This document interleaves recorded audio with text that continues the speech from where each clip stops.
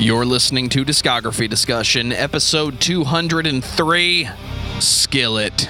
Hosted by Dan Terry. Trust me, guys, it'll be fine. And Joseph Wren. Now it got weird. Presented by DiscussMetal.com.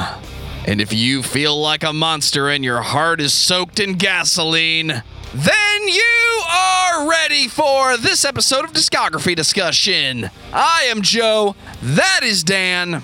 We're going old school. Well, Joe, I finally did the thing that I said I was never going to do. We are talking about Skillet on Discography Discussion. Is that the only thing you said you weren't going to do? Oh, not even close. So many things. I definitely said we were never talking about The Offspring, and we did. I definitely said we would never talk about a rapper, and we did. I guess what I'm saying is, like, I'm a pretty cool guy to hang out with, but don't let me make you any promises. Because I am a promise breaker. Yeah, I mean, it just is what it is. It's what the people want. You so have no boundaries, dude. I want to get this out of the way immediately. Yes, I know Skillet is not a metal band, nor are we trying to convince you, the good listener, that they are a metal band.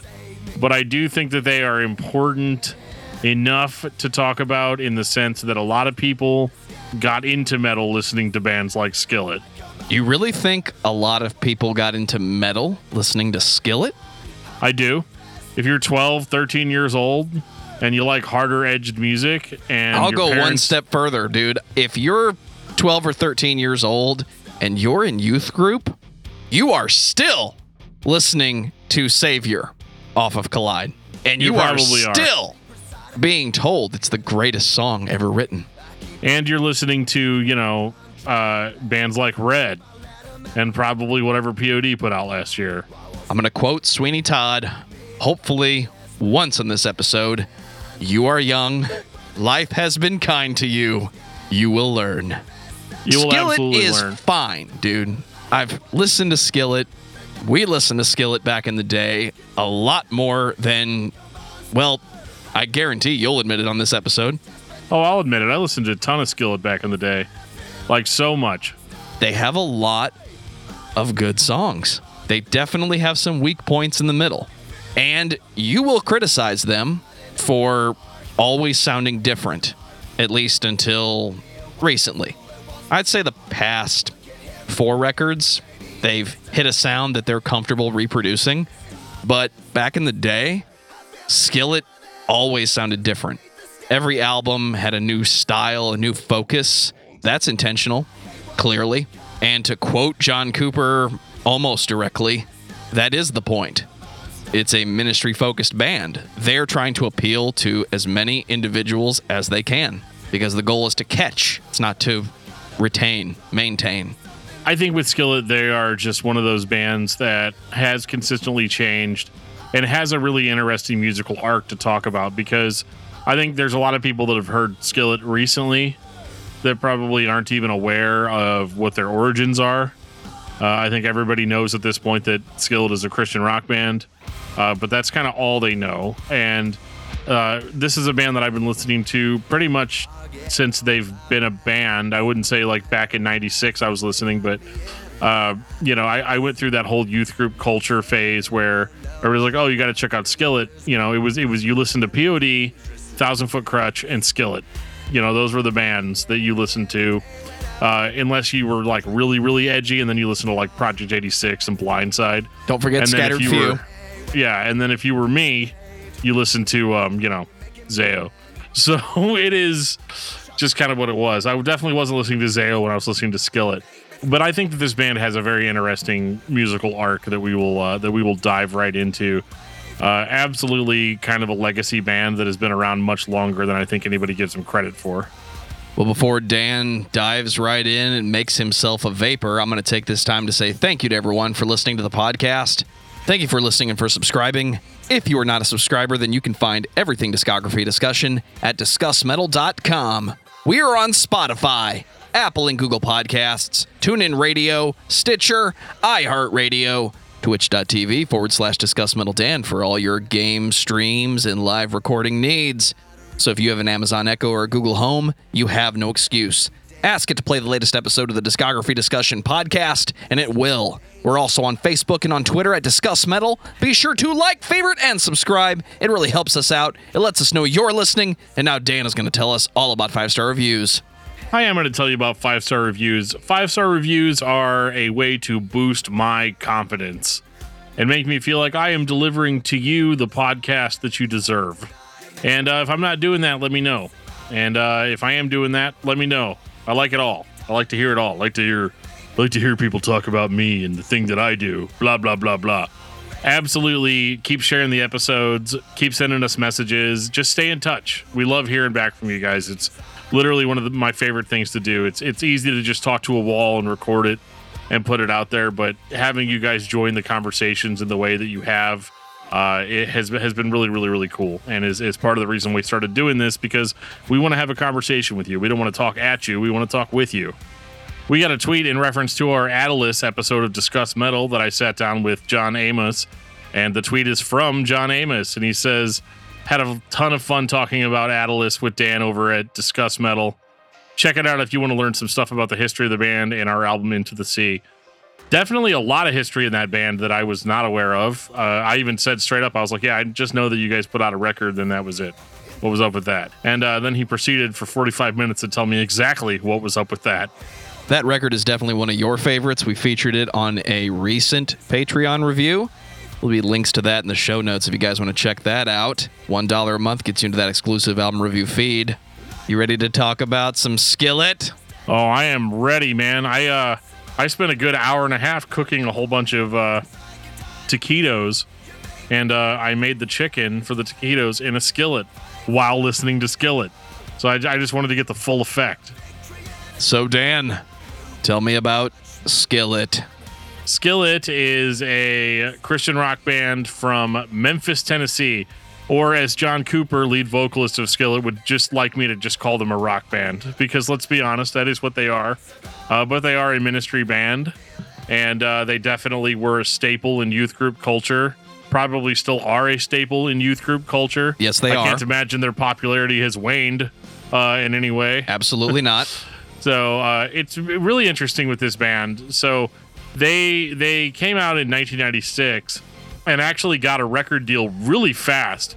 And originally, I think John Cooper and another guy whose name I can't remember right now was in the band, and they were in a different rock band, and they decided to start a new rock band with a bunch of guys that were all from different bands, different projects. And they came up with the name Skillet because they're like, yeah, in a skillet, you know, if you go to Denny's and you order the skillet, it's going to have a whole bunch of like different elements in it. And for them, the different elements were these guys that were all from very different bands, but they all came together to do this project called Skillet. Well, it didn't stay a project long when they got a record deal, and they immediately needed to put a full-length record out. And that's how we end up with their debut. 1996. Skillet. It's a white background. It has a skillet on the cover and a little arrow pointing to the cooking apparatus, calling it exactly what it is. I want to be the first person on this podcast to say this. This is a horribly underrated record. I'm definitely nostalgic for it. This is an example of no matter what era of popularity the band was in, when you first heard about the band, the debut record still sounds different even than that. Like, this band has a lot of different influences and a lot of different eras of music, but this is such a drop in the pan. That's right, I said it. In that they do something wholly unique on this record that they don't really do on any of their other releases. And what do? Well, they play like mid-90s grunge rock on this record. Or they probably just called it rock in the 90s. I'm not sure if anybody was still saying grunge by 1996. I don't think anybody was saying grunge rock at 1996. That was a mid-genre popularity word or combination of words. Yeah, this is not like the Seattle wave of bands or anything, but these guys definitely play music kind of more in the style of like a Nirvana, you know, or a Soundgarden. Soul Asylum. Soul Asylum. Yeah, they've got like the bare bones, you know, drums, guitar, bass, and a vocalist that sounds like they just picked him up off the street somewhere and they're like, hey, yeah, he can kind of sing. Let's do it. John Cooper, that's not giving John Cooper enough credit. The dude is actually a powerhouse of a vocalist and bassist. I think that's something that's very underplayed in this discussion, is that John Cooper is an excellent rock bass player. One of the few guys that have gotten this popular that still plays his instrument live while singing. But this record is, I don't want to say it's amazing. I think Joe's right. I think it's amazingly underrated. I don't think it's the best record ever made, but I do think that I'm very nostalgic for it because, there was a time where I was only allowed to listen to Christian music. So, this was as good, if you wanted to listen to Nirvana, it's like that meme where it's all like, hey mom, we want Nirvana. They're like, we have Nirvana at home. And then it's like the Nirvana at home and it's the Skillet. Right. So I listened to it. Right. I think that this record has some really cool songs on it that I'm going to highlight here. We've got I Can, which is the opening song. Still one of my favorite tracks by Skillet, to the point that I actually interviewed John Cooper on Brutally Speaking last year, or I guess 2 years ago now. I keep thinking last year was 2019. I gotta get up with the times. But when I talked to him, I straight up said, yeah, man, I've been listening to Skillet for quite a while. My first favorite Skillet song was a song called I Can. And he goes like, whoa, man, that's like really going back, But it does have a lot of the staples of Skillet in that they write incredibly catchy songs. They write songs that are very memorable. The guitar has a decent crunch to it, at least for 96 in Christian rock. It is really, I've heard a lot of bands try to play this style, but I feel like in a certain sense, even though, yeah, you've got Nirvana influences and stuff, you have an influence. This is not one of those like comparison charts of like, this is the Christian Nirvana. Absolutely not. They were original enough to where these songs had their own flair to them and really had kind of a knack for John Cooper's songwriting. These guys could craft them some good, catchy rock songs. And this was kind of their bread and butter for a while because they basically instantly got signed and started tearing it up in the local church circuit.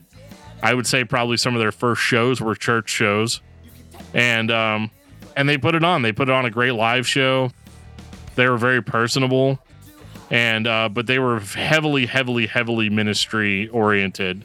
And I think the only thing that I would say is weird about this album is kind of the lyrics, because like, yes, this is Christian rock, but it's Christian rock taken to an extent that you don't really hear all that often anymore, where this is almost a Sleeping Giant level of ministry based lyrics that are almost creepy if taken out of context. He has a song called My Beautiful Robe where he famously sings in the chorus, I cut down a tree and I nailed myself to the wood. Like it's really intense. And they just, I don't know, man. Like they just have such weird song titles like Promise Blender, where he's like, I am a promise maker, I am a promise breaker, I'm a promise blender. So that was in case you guys couldn't tell what thing we were doing up at the top of the episode, about breaking promises. But like, I do think that yeah, I'm super nostalgic for this record. I think it's wholly unique out of their whole discography. But I guess the reason everybody's here is, do I think it's good? I definitely think this record is good. There are a list of bands I could throw in the bag, shake it up, and those would be your influences if you were writing new songs in 1996. There was a time where people were unfairly, or fairly in some cases, compared to any band that came out of Seattle in the early 90s, late 80s. Cosmetically, this record sounds like a very solid 1996 rock release. It has that dry, simple production. It doesn't have a lot of reverb going on, but it also doesn't sound like a cassette tape piece of shit. It doesn't sound like something that was recorded bad on purpose. You have clever songwriting. You have good riffs, not riffs in the chunk beef way, but rock riffs that you're going to play along with if you're 15 and you're learning guitar for the first time. So much wah pedal. Absolutely. So much wah pedal. Yeah, I think overall, I think it's good too. I think it's good as a debut.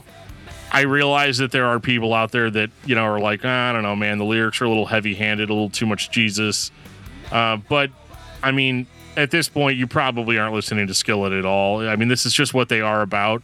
And this is an important theme that we're going to revisit later, that this band isn't trying to be anything that they're not, in the sense that, like, they are a lot of things, but they don't have a shtick. I don't think that the Jesus stuff is a shtick. I think it is 100% what these guys were passionate about and what they were into, what their driving force was. Not all that different than some of the stuff we said about the original Zao, you know, the original Eric Reeder Zao. This was their thing, and they were genuine about it. And this record is the result of that. We genuinely wanted to write an album of rock songs about Jesus, instead of, I think, what the trope is, where a company says or a church says, okay, you have to do this right now. Right. How do we get, they're not like, how do we get kids into Jesus? Oh, well, we have to create this rock band because kids like rock bands, right? I think in Skillet, this was a case of, hey, we're a rock band. We love being a rock band, and also we are also really, really into Jesus. You know, so like, and I think that's an important distinction to make, that this is just something that they wanted to do. This was not something that they were coerced into doing in order to get, you know, to save the youth of America through rock music. And so it's, this thing kind of stands out as a little bit of a hidden gem, not to steal Metal Jesus's stick, but like, it's definitely, it's a good record. It's a lot of fun. If you're into mid-90s rock, it's definitely a fun listen. And if you've listened to Skillet for any amount of time, it does not sound like what you're expecting.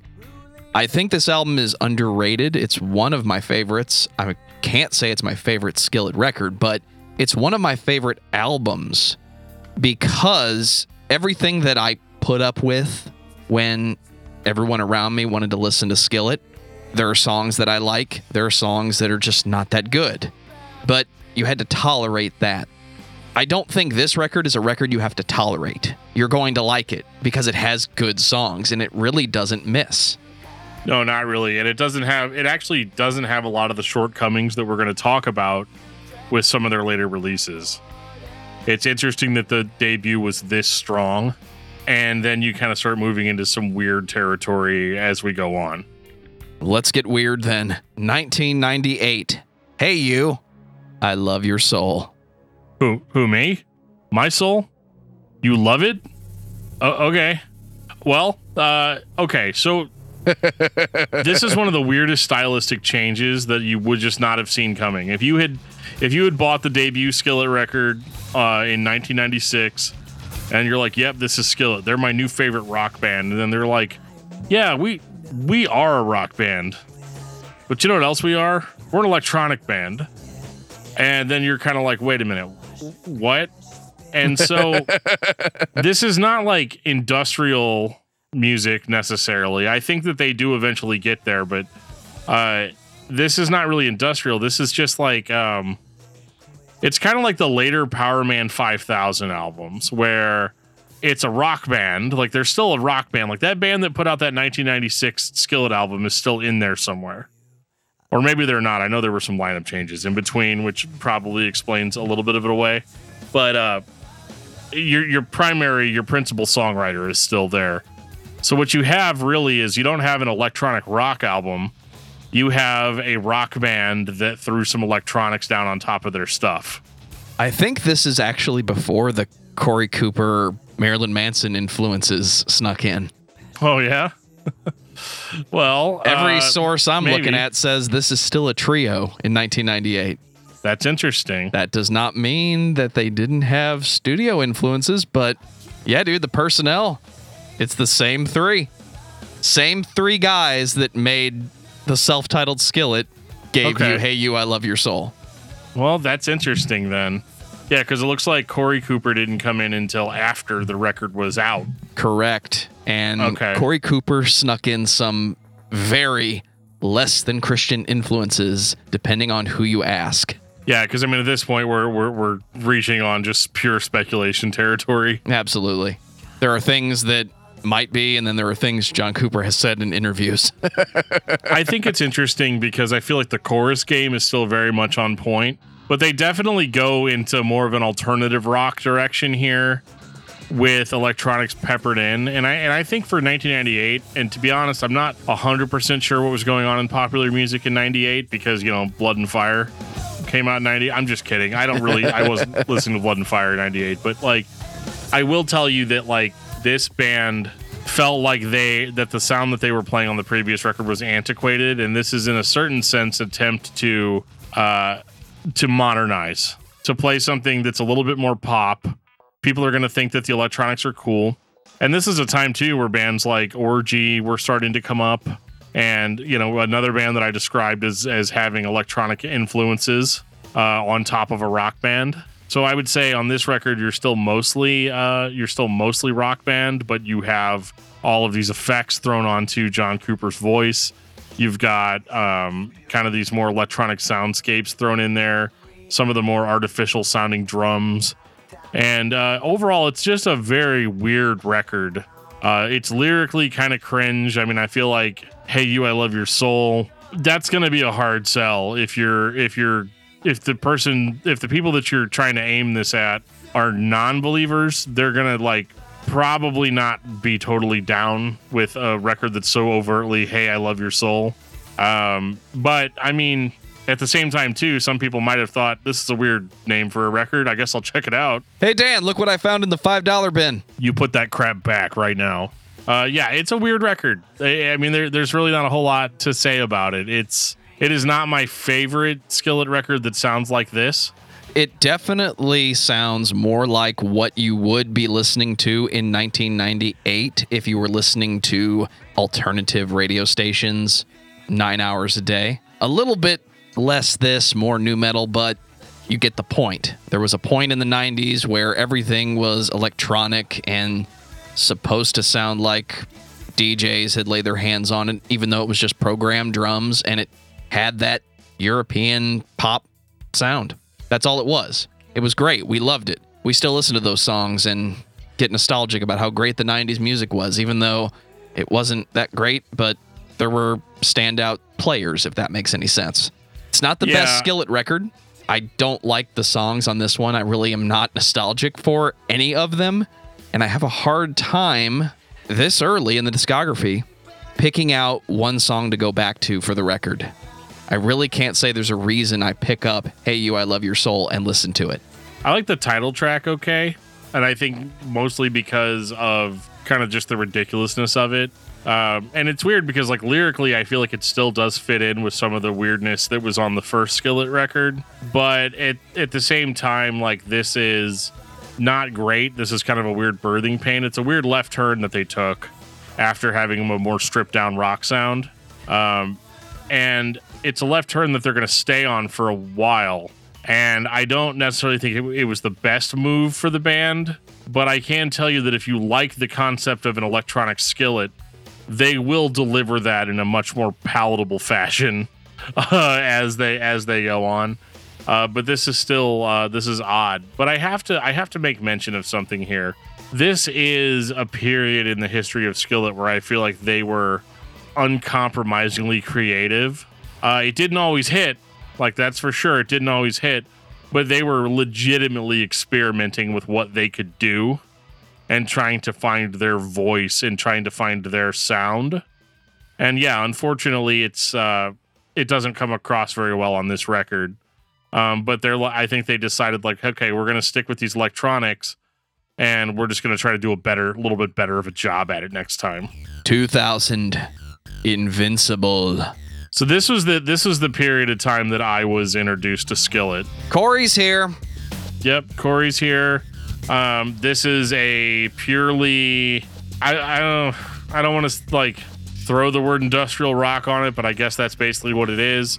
If you look at the cover of the record, the band basically is doing their best orgy impression. Like 100%, they look just like. Again, this is one of those. Hey, mom, I want to listen to Orgy. No, we have Orgy at home. Orgy the band, right? Not Orgy Caligula. Yes, to clarify, I'm talking about Orgy the band. But yeah, it's just again, it's that same meme where it's like, hey, mom, I want to listen to Orgy. Well, we have Orgy at home, and then Orgy at Home is Invincible by Skillet. And again, this is such a sincere, like, experimentation for them because they've definitely gone more electronic here than Rock Band. I mean, the guitars are still there, but you would never listen to this and say Rock Band. You would think like, oh, this is them trying to be the Christian Orgy or, the Christian Gravity Kills or, something along those lines. For at least the first 10 years of their discography, the impression that I get is Skillet, being a ministry-focused band, decided it would be a good idea to write an album that sounded like whatever was popular on the radio that year. And their subsequent releases were always 1 to 2 years behind when you heard that on the radio for the first time. There's nothing wrong with that, but it doesn't sound like 2000 to me. It sounds like 1999, 1998. It sounds like they're picking up and following along with what is already on the page 100% intentionally. Yeah. And it's outrageously positive sounding.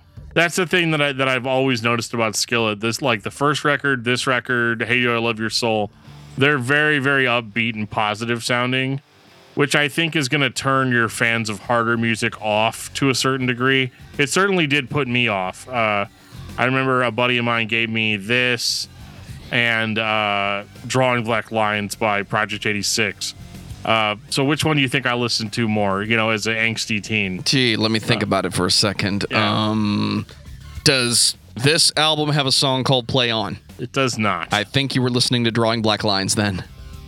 Because, I mean, John Cooper was a cool vocalist, like a cool rock vocalist. I don't think anybody's denying that.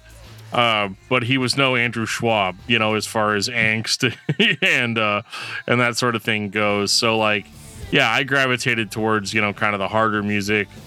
Whereas Skillet always kind of came across to me as just kind of this weird band that people that liked other bands that I liked. And so I felt like I needed to spend more time with Skillet.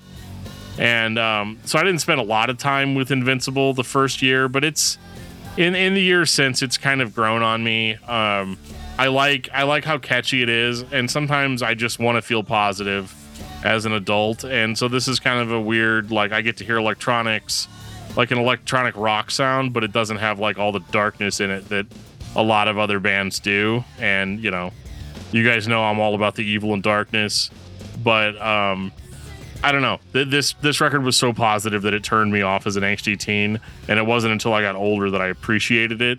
And I do think also this is still, again, a sincere attempt to be creative. They come up with some of their most creative ideas.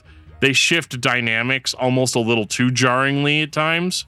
You can have a song like Invincible, which is kind of like a more like almost like a Power Man 5000 sort of like I'm invincible and all that. But then you have a song like Come On to the Future, which is just like unicorns and rainbows flying through the sky, on a sunny day sort of change. So like I feel like they were never really good at blending their elements together on these records. It's like it comes off as very, okay, we're going to try this thing. Okay, now we're going to try this thing.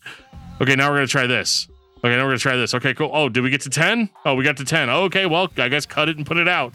And that's not giving them a ton of credit, but like I do think that as skilled as songwriters as they are, I think their chorus game is absolutely some of the best in the industry, but even at this juncture in their career. But I do think that like if the goal is to reach people, you almost kind of have the opposite effect when you come in super positive like they do, because people that are down and out are already down and out. So when somebody comes in all bright and cheerful, my reaction is to have nothing to do with that person. And so they don't really have the angst here that a band like this needs. in order to actually relate to somebody on a personal level. And I think they realize that. Are we ready for Alien Youth? Oh, God, I guess. 2001. And yes, I started with Vapor. Yeah, I always skip the first track. Alien Youth has some of the most cringeworthy Christian rock lyrics on it that I've ever heard in a song. When you start your song off with Worldwide Jesus Domination, that's rough, man. I don't even know what to say to that. I know what you meant, John, but I don't think everybody was going to necessarily know what you meant or interpret it the way you think that it was going to be interpreted. And that's fine. I say dumb stuff all the time too. But like this was not amazing as far as that goes. Alien Youth comes off as like a song that you would hear off of Invincible. But one thing that I do like about this record is that the guitar is back in full force. This is the first time you really get a full force guitar out of Skillet. Yeah. If the previous albums have a discernible flaw that I can call out, the guitars are thin. On Skillet, that works. It makes sense. But if you're a fan of this band back in 2001, the one thing it's lacking is a little bit of beef in the guitars, guys. And you get that here. Don't quote me, because I can't find the interview that I read probably 15 years ago where each record was talked about with the band. But the over-the-top synthesizers and sometimes direct guitar sounds that you get on this, that was Corey listening to Marilyn Manson saying, "This is what we're going to do next, guys." And I hate to say it, if you heard none of the other material, this kind of works. But it doesn't work 100% of the time. We're already not recording albums of songs, but we're trying our best to hit as much as we can. And Vapor is one of the few hits on this one. I agree with you. I think Alien Youth has one fatal flaw. There's too many worshipy CCM style songs on it. Because one of my favorite songs, in addition to Vapor, which I think is probably one of the strongest on the record, there's a song called Eating Me Away. It starts off dark. It sounds angsty. John Cooper actually sounds angsty on this record for probably the first time. Now we're not getting that super positive vibe. We're getting a little bit more of that Marilyn Manson type of like talking deep and, but then you can be down in the depths of despair with John Cooper and his weird industrial complex and all this stuff. And it sounds dark and it sounds gritty and it sounds very much on par with what they've been going for, I think, since probably Invincible, where they're trying to make a legit industrial rock / metal type record. And then he comes in with a chorus that's just like I said, nobody can top John Cooper's chorus game. The guy is one of the best out there as far as being able to deliver in a chorus that genuinely makes you feel good when you're listening to it. So they play with that darkness and light dynamic really well on this record, but they don't do it enough. For every banger on this album, there is 2 worshipy acoustic CCM style songs. And that really, really drags it down for me. Especially, there's only one that I'll note, a worship song called The Thirst Is Taking Over, that I think is really, really well done. And I think that if they had loaded this record up with more songs like Vapor and Eating Me Away, Kill Me, Heal Me, Ripping Me Off is just pure cringe. But like, if they loaded it up with heavier songs like this and then threw just the one worship song on there and it was Thirst Is Taking Over, I think it would be a much better record, because I tried really hard to like Alien Youth because there were songs on there that were genuinely good. And then, but like, when you have a song like Vapor or like Eating Me Away, which just they 100% nail, but then you see them fail hard in songs like Alien Youth or Ripping Me Off, and you're like, oh, we're this many albums in and they're still figuring it out. Like they're still trying to figure out how to make that sound work. And I have to make a special note that this is on the record. Live, when this band would play during this era of the band, you would come away from it thinking they were the loudest, most intense rock band that you'd ever seen in your life. These guys could destroy a stage. Are they still figuring it out, or are they doing the Christian rock thing where you can be heavy, but you can't be too heavy? And I'm talking about the manufactured kind, the kind where it always has to have a happy ending. And yes, I know that's the point, but you know what I'm talking about. You take it to 11, don't just stay there. You got to bring it back down. You got to balance it out, guys. Yeah, and I think that is one of the interesting things about Skillet is that, you know, and I tried talking to John Cooper about this, but our interview, we had a very strict time limit, so unfortunately I didn't get to ask him all of my 8,000 questions. But that's one of those things where I almost want to say, and I could be totally speaking out of turn here, but I want to say the record label had more to do with Skillet's creative direction at this point. Because I think you hear songs like Vapor, and then you hear some of the later stuff that when Skillet wasn't like necessarily in the Christian music industry anymore, the kind of stuff that they did once they were freed from kind of that. I think that John Cooper wanted to write these heavy, loud, fast rock songs. And I think the labels, because a lot of times the labels are publicly traded companies, or maybe they're privately owned by private investors or whatever. And these are all parents of kids that are like, yeah, I like that you guys have the Christian rock out there for the kids to listen to. But, you know, there has to be something about your record that distinguishes it as religious or quote, or as I like to say, safe for youth group kids to listen to. Absolutely. And even though there are times on this record where Skillet skirts the line with that, you know, I don't feel like they were necessarily allowed the pure creative freedom that maybe they should have been given. And so they're like, yeah, well, you have to have worship songs. You know, and I understand why, because like you play the worship songs on your CCM radio stations, and then you throw Vapor on like a Christian rock station, you know. If you're lucky, you might even get it on secular rock station, but probably not this year, not this band, you know. You record a live record of praise and worship acoustic songs because we're Skillet. That's what we do. And I don't think that those songs are insincere. Absolutely I think they're not. exactly what they're what they wanted to be. But this is the part where the band plays as many different ways to get your attention. The goal is to get your attention, but it's not insincere. It's just frustrating as a listener. And I'm glad we're at the point in the discography. 2003. Dan, are you ready for them to almost get a perfect score? Yes. Should I start with track 1 or track 2? Track 1. All right, then. Collide. This is the Skillet you wanted.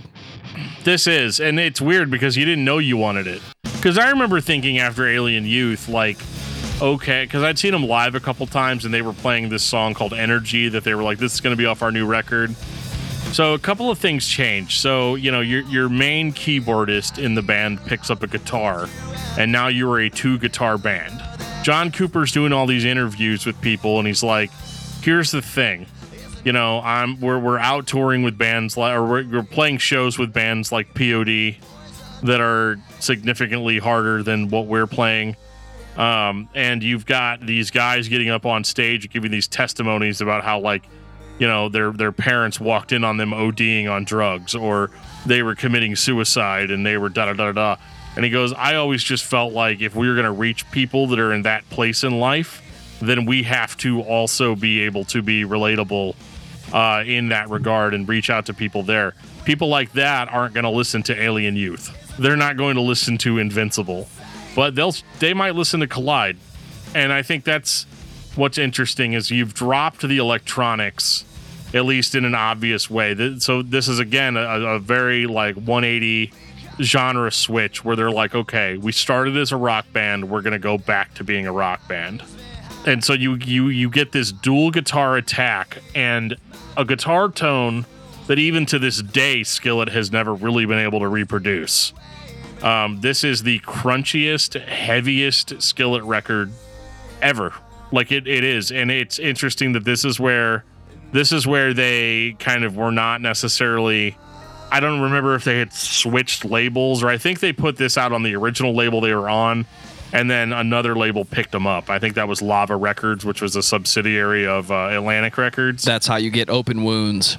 That's how you get Open Wounds, right? Because my original version of Collide doesn't have Open Wounds on it.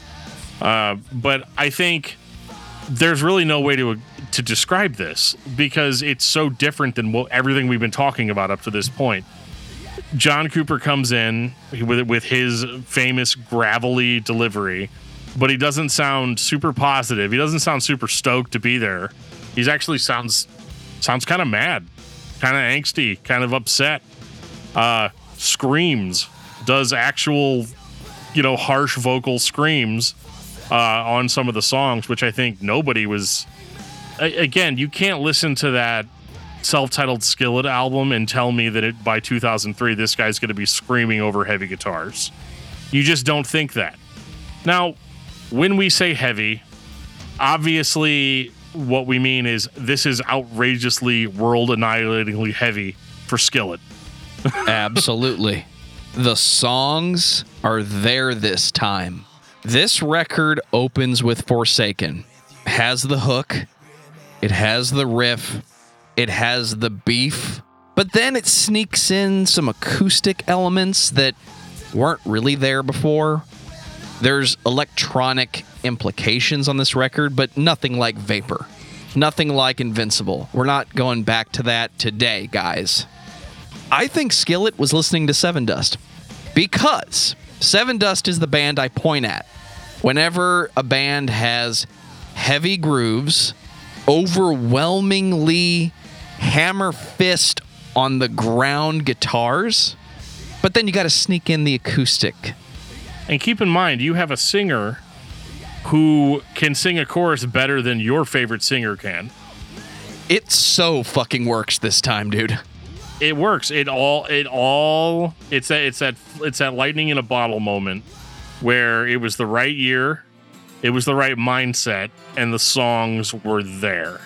The songs were 100% there. You're not allowed to make a Skillet playlist. You have to pick the albums that work as themselves. This is the first time since the self-titled I can really say this one works. This was great. I mean, this is when I didn't feel weird telling people that I like Skillet anymore. This is also the record that you're still going to hear if you go to youth group. Just saying. Oh, yeah. Savior was a huge hit for them.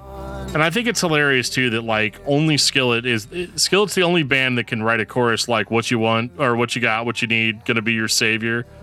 They're the only band that can get away with that and not immediately be just completely, ignored by people. This was their breakthrough. Well, this was the beginning of their breakthrough. And I think it's interesting, too, because I think this record is aimed at the Sevendust fan. It's aimed at the Linkin Park fan. It's aimed at kids that like nu metal, but nu metal hasn't been cool for 2 years, and so this isn't quite that. There's nobody rapping over DJ scratches on this. But the mindset's there. The second wave nu metal bands. Melodic, hard rock, and heavy. Yes. That's what they're doing, and they nailed it. I said earlier, do you want to hear them almost get a perfect score? It's not for trying, dude. Upper echelon of the 90%. This is a solid listen. If you just put it on today, just listen to it. If you haven't listened to Collide because, I don't want to listen to Skillet, just listen to Collide, guys. Come on. I would even go as far as to say that if you're going to listen to one Skillet album, listen to Collide. This is the one? This is the one. If you're going to only listen to one record by this band, this is the one that you want to start with. So that makes talking about this next record a little hard. Can we just keep talking about Collide? We'll just go on for 2 hours about Collide and then be like, all right, guys, tune in for part 2, and then never release it. Yeah, dude, My Obsession is this album, right? My Obsession is a great song. I'll give it that. 2006, Comatose. And for the very first time this year, in 2021, I'm going to make this analogy. Comatose is like if Collide was a glass of water, and you took that glass of water and you poured it out all over the kitchen floor. The water that's on the kitchen floor is Comatose. Are all the same elements there? Absolutely. But you start noticing almost immediately that on Collide, the guitars are there. They're playing absolutely the same genre that they were playing on Collide. But the guitars are a little bit muted. That guitar tone that I was talking about earlier is a little bit less. It's not gone. Still heavier than, anything on it off of Invincible or anything like that. It's there, but they've doubled down really hard on the orchestration with the female backing vocals. And honestly, the very first song, Rebirthing, I was like, all right, they did it. This is it. The whole record's going to sound like this. It's not as beefy as it was before, but this is all right. And in typical Skillet fashion, they don't maintain it. They just don't maintain it. You go from Rebirthing, which is kind of a heavier song, and then they go right into The Last Night, which totally changes the dynamic. It's a slower kind of rocker or whatever, and it is what it is, Then you immediately go into the acoustic-driven Yours to Hold. And I'm like, okay, come on, guys. Like, you've killed the momentum. You didn't do that in Collide. This record should have been sequenced differently. I think Skillet was listening to Coheed and Cambria this year. Or 2 years prior. I'm not going to say anything to support that. It's melodic. It's rock. It goes heavy on the orchestration. You have the male-female vocal dynamic going on. I'm not saying it's a good point. I'm just saying what was popular. It's 2006, dude. It's a point that you made. And then, I thought we were over this after I heard Collide. I never thought that anything would be super cringy. And then you hear the song Better Than Drugs. Oh, God. I was hoping you wouldn't bring this up. Oh, well, we're doing the episode, so I'm bringing it up. Better Than Drugs is the most cringeworthy moment in modern Skillet. Just because, it's, again, the chorus delivery is immaculate. Because is John Cooper singing it? Yes. Then he is owning that chorus. But I don't know, man. You're better than drugs. Just the way he says it, like addicted for life. Fear you coming on so fast. Here, see you coming to get me high. It's cringeworthy in the sense that I'm like, have you ever done drugs?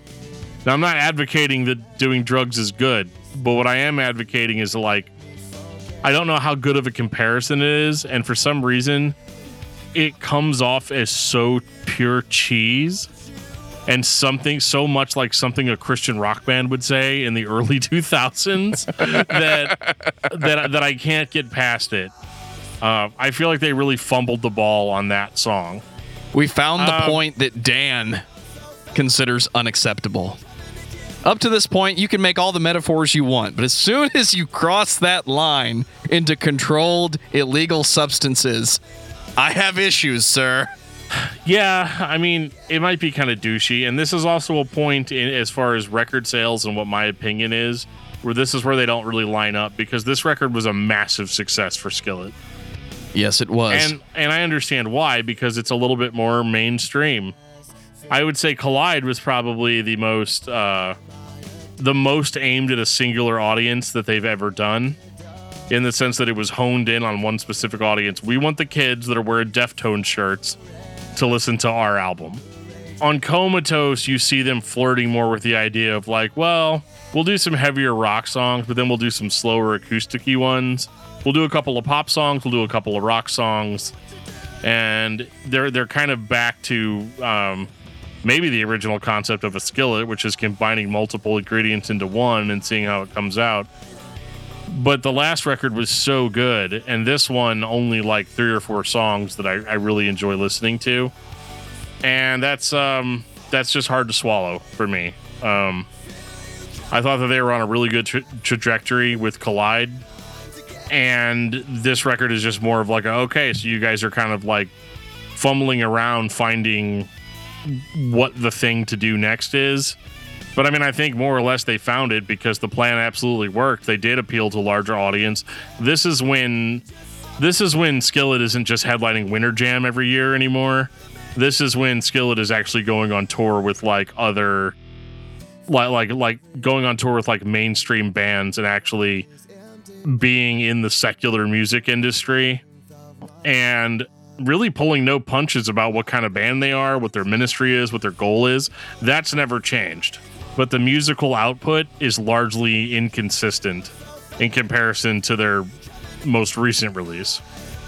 2009, Awake. You gonna say it? This album has one really good song on it. This is butt rock. It is butt rock. They did it. They went full butt rock. Never go full butt rock. It's fine. I mean, it's hard for me as a metalhead to sit there and objectively listen to a record like this and just say like, yeah, I think it's really good, guys, because I don't. Like, it's like sandpaper, like listening to something like this. But I'm going to try to be as objective as possible. Monster is probably the biggest Skillet song. Like, beyond a shadow of a doubt, if they don't play this song live, people want their money back. You know? Monster is an absolute earworm. And to steal a page out of Roach Coach's book, is this the bodies of Christian rock? I would have told you that was Savior. And I think if you go to church, it still is. But Monster, it's as good as any single Papa Roach has released in the past 10 years. It's just a band now. That's fine, guys. You can just be a band. And I know I'm not talking to them. I'm talking to everybody that puts them in the box. You're a Christian rock band. You have to be appealing to everyone, the kids. You cannot change. Put this out. But you need more than one per record. Yeah, and like the sequencing problems that I have had with this release and the previous one, you go off of a song like Monster, which is just Monster's like 2 minutes and 58 seconds. It's just a tight 3-minute radio song. And then you follow it up with Don't Wake Me, which is a super slow ballady type song. It's just, it does not deliver on the promise of a song like Monster. Like, yeah, it might be butt rock, and that's fine. But there's plenty of bands I like that are butt rock now, like His Legend, you know, like it's fine. But for every Monster or Awake and Alive, you get a song like Don't Wake Me, and it's just, it's the same thing I've been complaining about since Alien Youth, that you can't just find something good and stick with it. You feel the need to always go in all of these different directions. And I don't think that it really works for you. But what do I know? That record went platinum. So, like, who cares? Who cares what I think? Obviously, I'm wrong. I don't know anything about music. Because Awake was, like, the biggest Skillet album. Might still be the biggest Skillet album.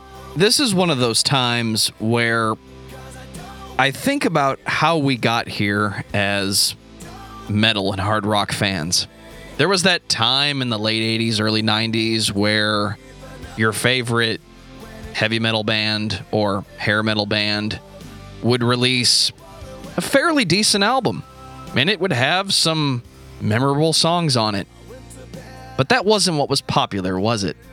There was this thing called the power ballad. And every band had to have one. And if you believe some interviews, it was always the third thing that you heard on the radio. It was the third single. It was the third song on the album. It worked, guys. This is 2009. I think Skillet knows their audience. I also think Nickelback knows their audience.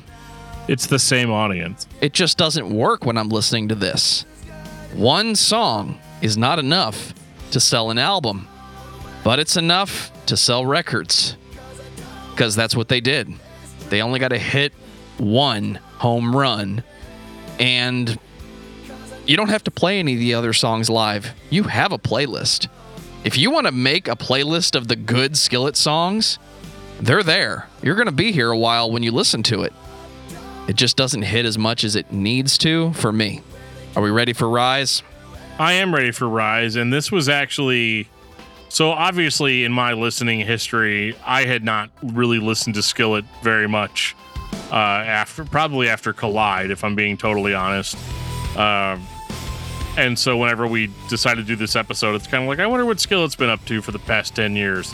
And I was actually pleasantly surprised by Rise that they actually followed kind of the, like, how do we make a record that has more songs like Monster on it? You know, like, how do we get that lightning in a bottle again and keep it? And Rise actually comes off as a fairly competent record as far as like the band being a legit like heavy rock band. This one doesn't seem quite as tropey.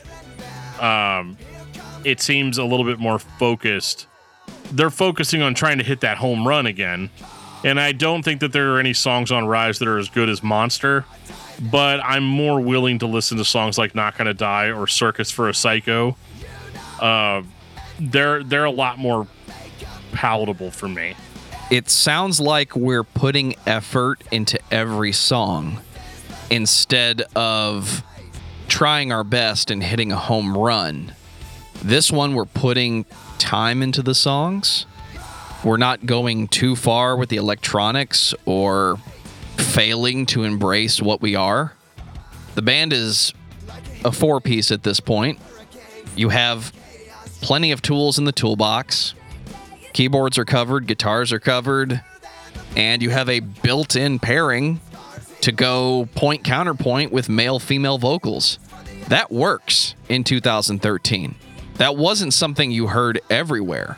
And I appreciate that this sounds like there was more care put into the production of the record. Yeah, and I would imagine they probably wrote like 30 or 40 songs for this one and then really picked out which ones they thought would go the best cohesively together. I've heard John Cooper complain in interviews about how many songs they have to write for each record, and then, how hard it is to pick, which ones to actually include. He's like, oh yeah, he's like, I've written hundreds of songs. He's like, I've written so many more songs than you've heard, And I believe that 100% that the dude's just a machine, But yeah, I think they did a really good job with Rise, and I was actually pretty surprised by it. It's still butt rock. It's still pop rock, I guess, a little bit. But there's a word that my wife always uses to describe Skillet, and that is arena. Skillet is the modern arena rock band. They're trying really hard to be that, yes. I think they're succeeding. Because like you said, they don't have to play all of these songs in a live setting. They only have to pick a few off of each record and make that set list. And the songs that they're going to pick are the ones that have loud, repeatable, shout-along choruses. And they capitalized on that really, really well on Rise. So I would say I don't feel as good about it as I felt about Collide. I think Collide's an example of that was the first time where their musical output aligned with my tastes a little bit better. Whereas this one, I'm trying to be objective and say, yes, they did a very good job on it. It's not the kind of thing that I would probably spend time listening to. But if I went and saw it live, I'd probably be into it. I'd probably be shouting the choruses along as well and having a great time. 2016. Unleashed.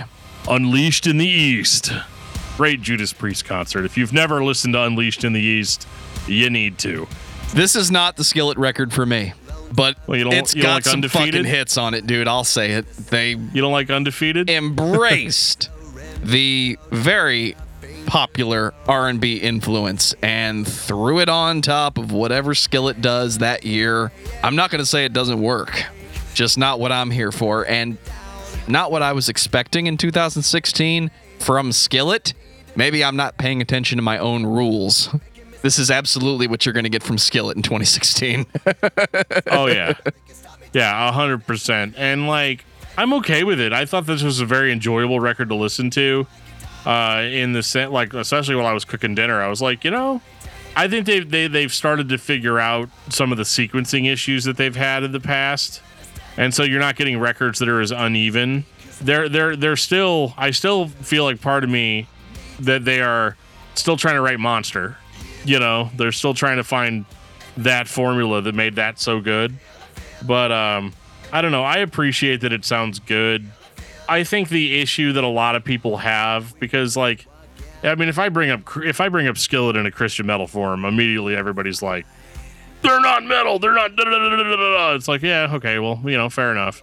But people call them the Nickelback of Christian rock and stuff like that. And I honestly think that their diversity alone makes them not that. I think that these guys, first of all, John Cooper versus Chad Kroeger in a sing-off. John Cooper's going to win every single time. It's like the world's most unfair fist fight. John Cooper is outrageously diverse as a vocalist. And I think that, even though what they're doing isn't heavy, I think I'm an idiot for expecting that. So if I'm going to get upset about that, then I'm going to get upset about that.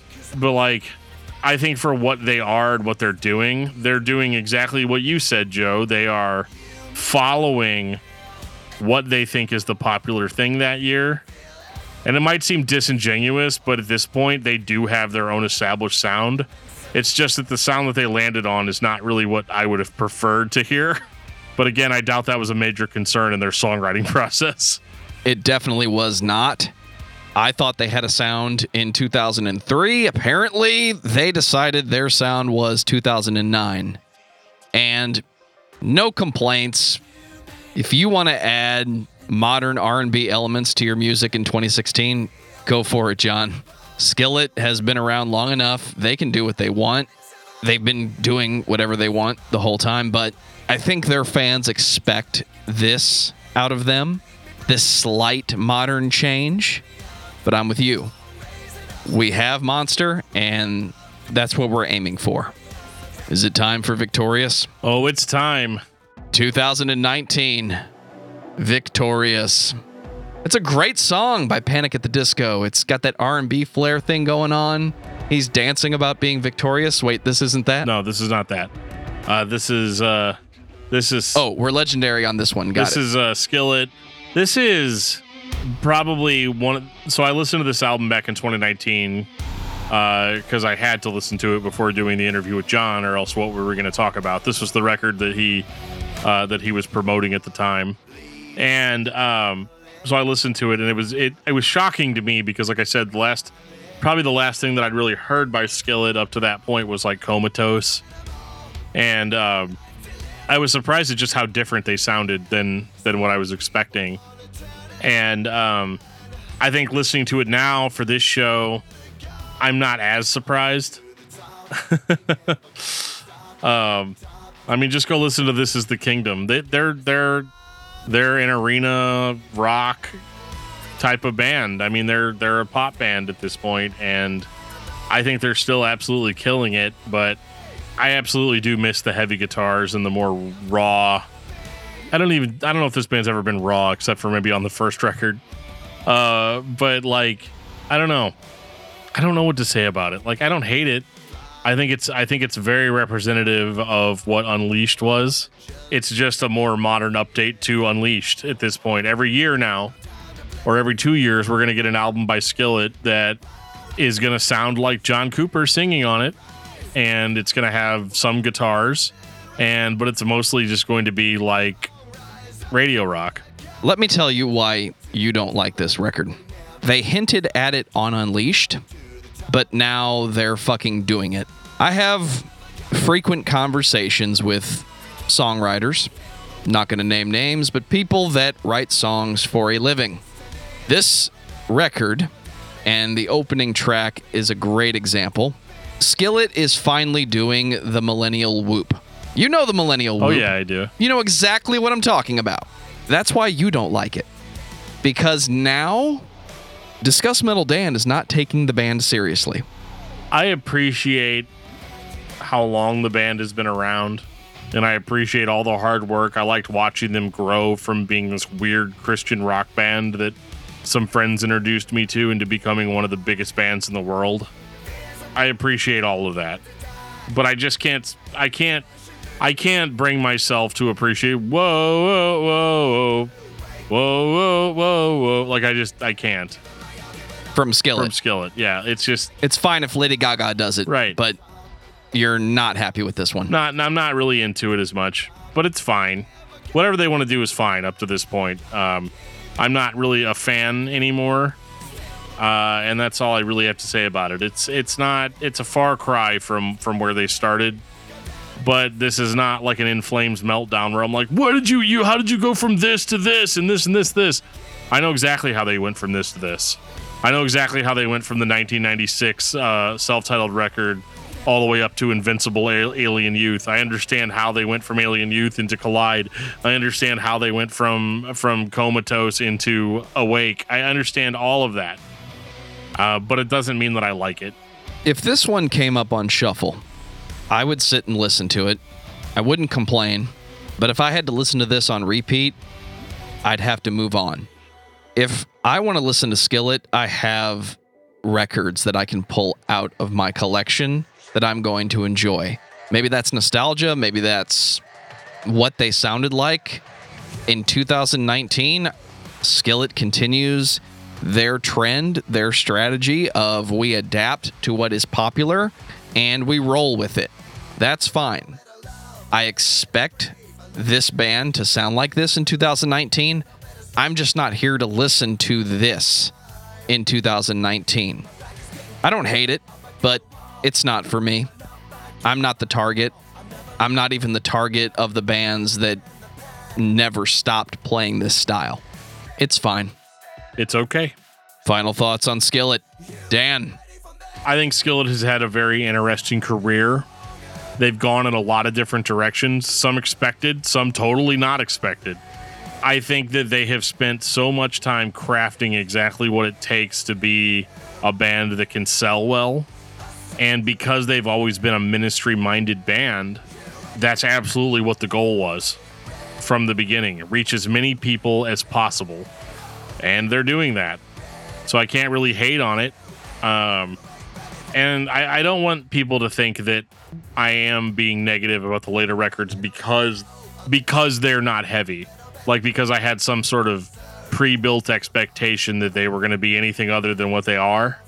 But I do think that at some point the band lost that creative spark to keep pushing forward and started to emulate themselves when it was convenient, and also to emulate what all of the other popular trends are. And maybe they've been doing that from the entire time and I just didn't notice it. But it's hard not to see it now with it all kind of laid out in front of me. Do I think that Skillet is a good band? Yes. I think John Cooper is one of the best vocalists, rock vocalists out there today. I think he can do no wrong in that regard. But I definitely don't feel like Skillet ever latched on to what their full potential was. Yet. They could still do it. They just haven't done it yet. I think Skillet is a band with purpose, and that purpose is very clear. I think they have multiple tries at popular sounds along the way, and they could do most of them exclusively, and they'd be very successful at that. It's surprising to me that they are as successful as they are in 2020, having changed their style so many times. But I think their fans are on board for the reason that the band exists. They're appealing to a very specific audience, and you, whoever you are. Skillet is a ministry-focused band. They play music, and they are trying to appeal to you. That is what they're here for. I'm not going to judge the band's discography on that. I think when it works, it's entertaining. I think when it falls short, it's not even tolerable. It's, I never have to listen to this song again, and there's too much of that for me personally to listen to this band on an ongoing basis. I think anyone that hasn't listened to the self-titled album needs to go back and give that one a serious listen, because with the exception of Collide, it's the only album that 100% stands on its own, and Collide comes very close. Can I tell everyone to go listen to Skillet? I unfortunately cannot, but give them a chance. They might be for you. Dan, what's your album of the week? I don't think this should come as a shock to anybody, but it is once again The Well-Intentioned Virus by Zao. It's 2021, guys. We're going to get a new Zao album this year. It's done. I know it's done, and I can't wait to hear it. For me, I went through the collection and made a list of records I own I have not listened to in the past year. And I've made it a goal for 2021 to re-listen to those records. I bought them for a reason. This week, it was $3 Bill, y'all. Nice. My favorite era of Limp Bizkit. The one that sounds just angry all the time, and yet I'm having so much fun. Take us out, DFT. If you were listening to this podcast and you would like to reach out to us to tell us a band to talk about, a band that you want us to interview on Discuss Metal, send us an email, danandjoeshow@gmail.com. You can reach out to us on Facebook at facebook.com/discography discussion. You can tweet at us at Discuss Metal. You can join our Discord server. There's a link in the show notes that'll take you right to our Discord server where you can ask us questions directly. If you want to represent Discography Discussion out on the street, we have a Teespring store set up with all kinds of sweet merch with our logo blathered all over it. There'll be a link in the show notes for that as well. But definitely do not ever feel nervous about reaching out to us. We love talking to you guys and hearing what you want us to do on the show. And on that note, this has been episode 203 of Discography Discussion. Thank you for listening. You can like us on Facebook and follow us on Twitter at Discuss Metal. Subscribe to our podcast everywhere you listen to podcasts, including Google Play, Apple Podcasts, and Stitcher. Visit DiscussMetal.com for all things discography discussion, and please send questions and comments to danandjoeshow@gmail.com. If you are not a patron, you can become one at patreon.com/discussmetal. We have some sweet perks. Hey, Joe, can I have some money? $1 a month gets you into that exclusive album review feed. The only chance is not to waste your life. Have hope and have no fear. The truth walks by your side.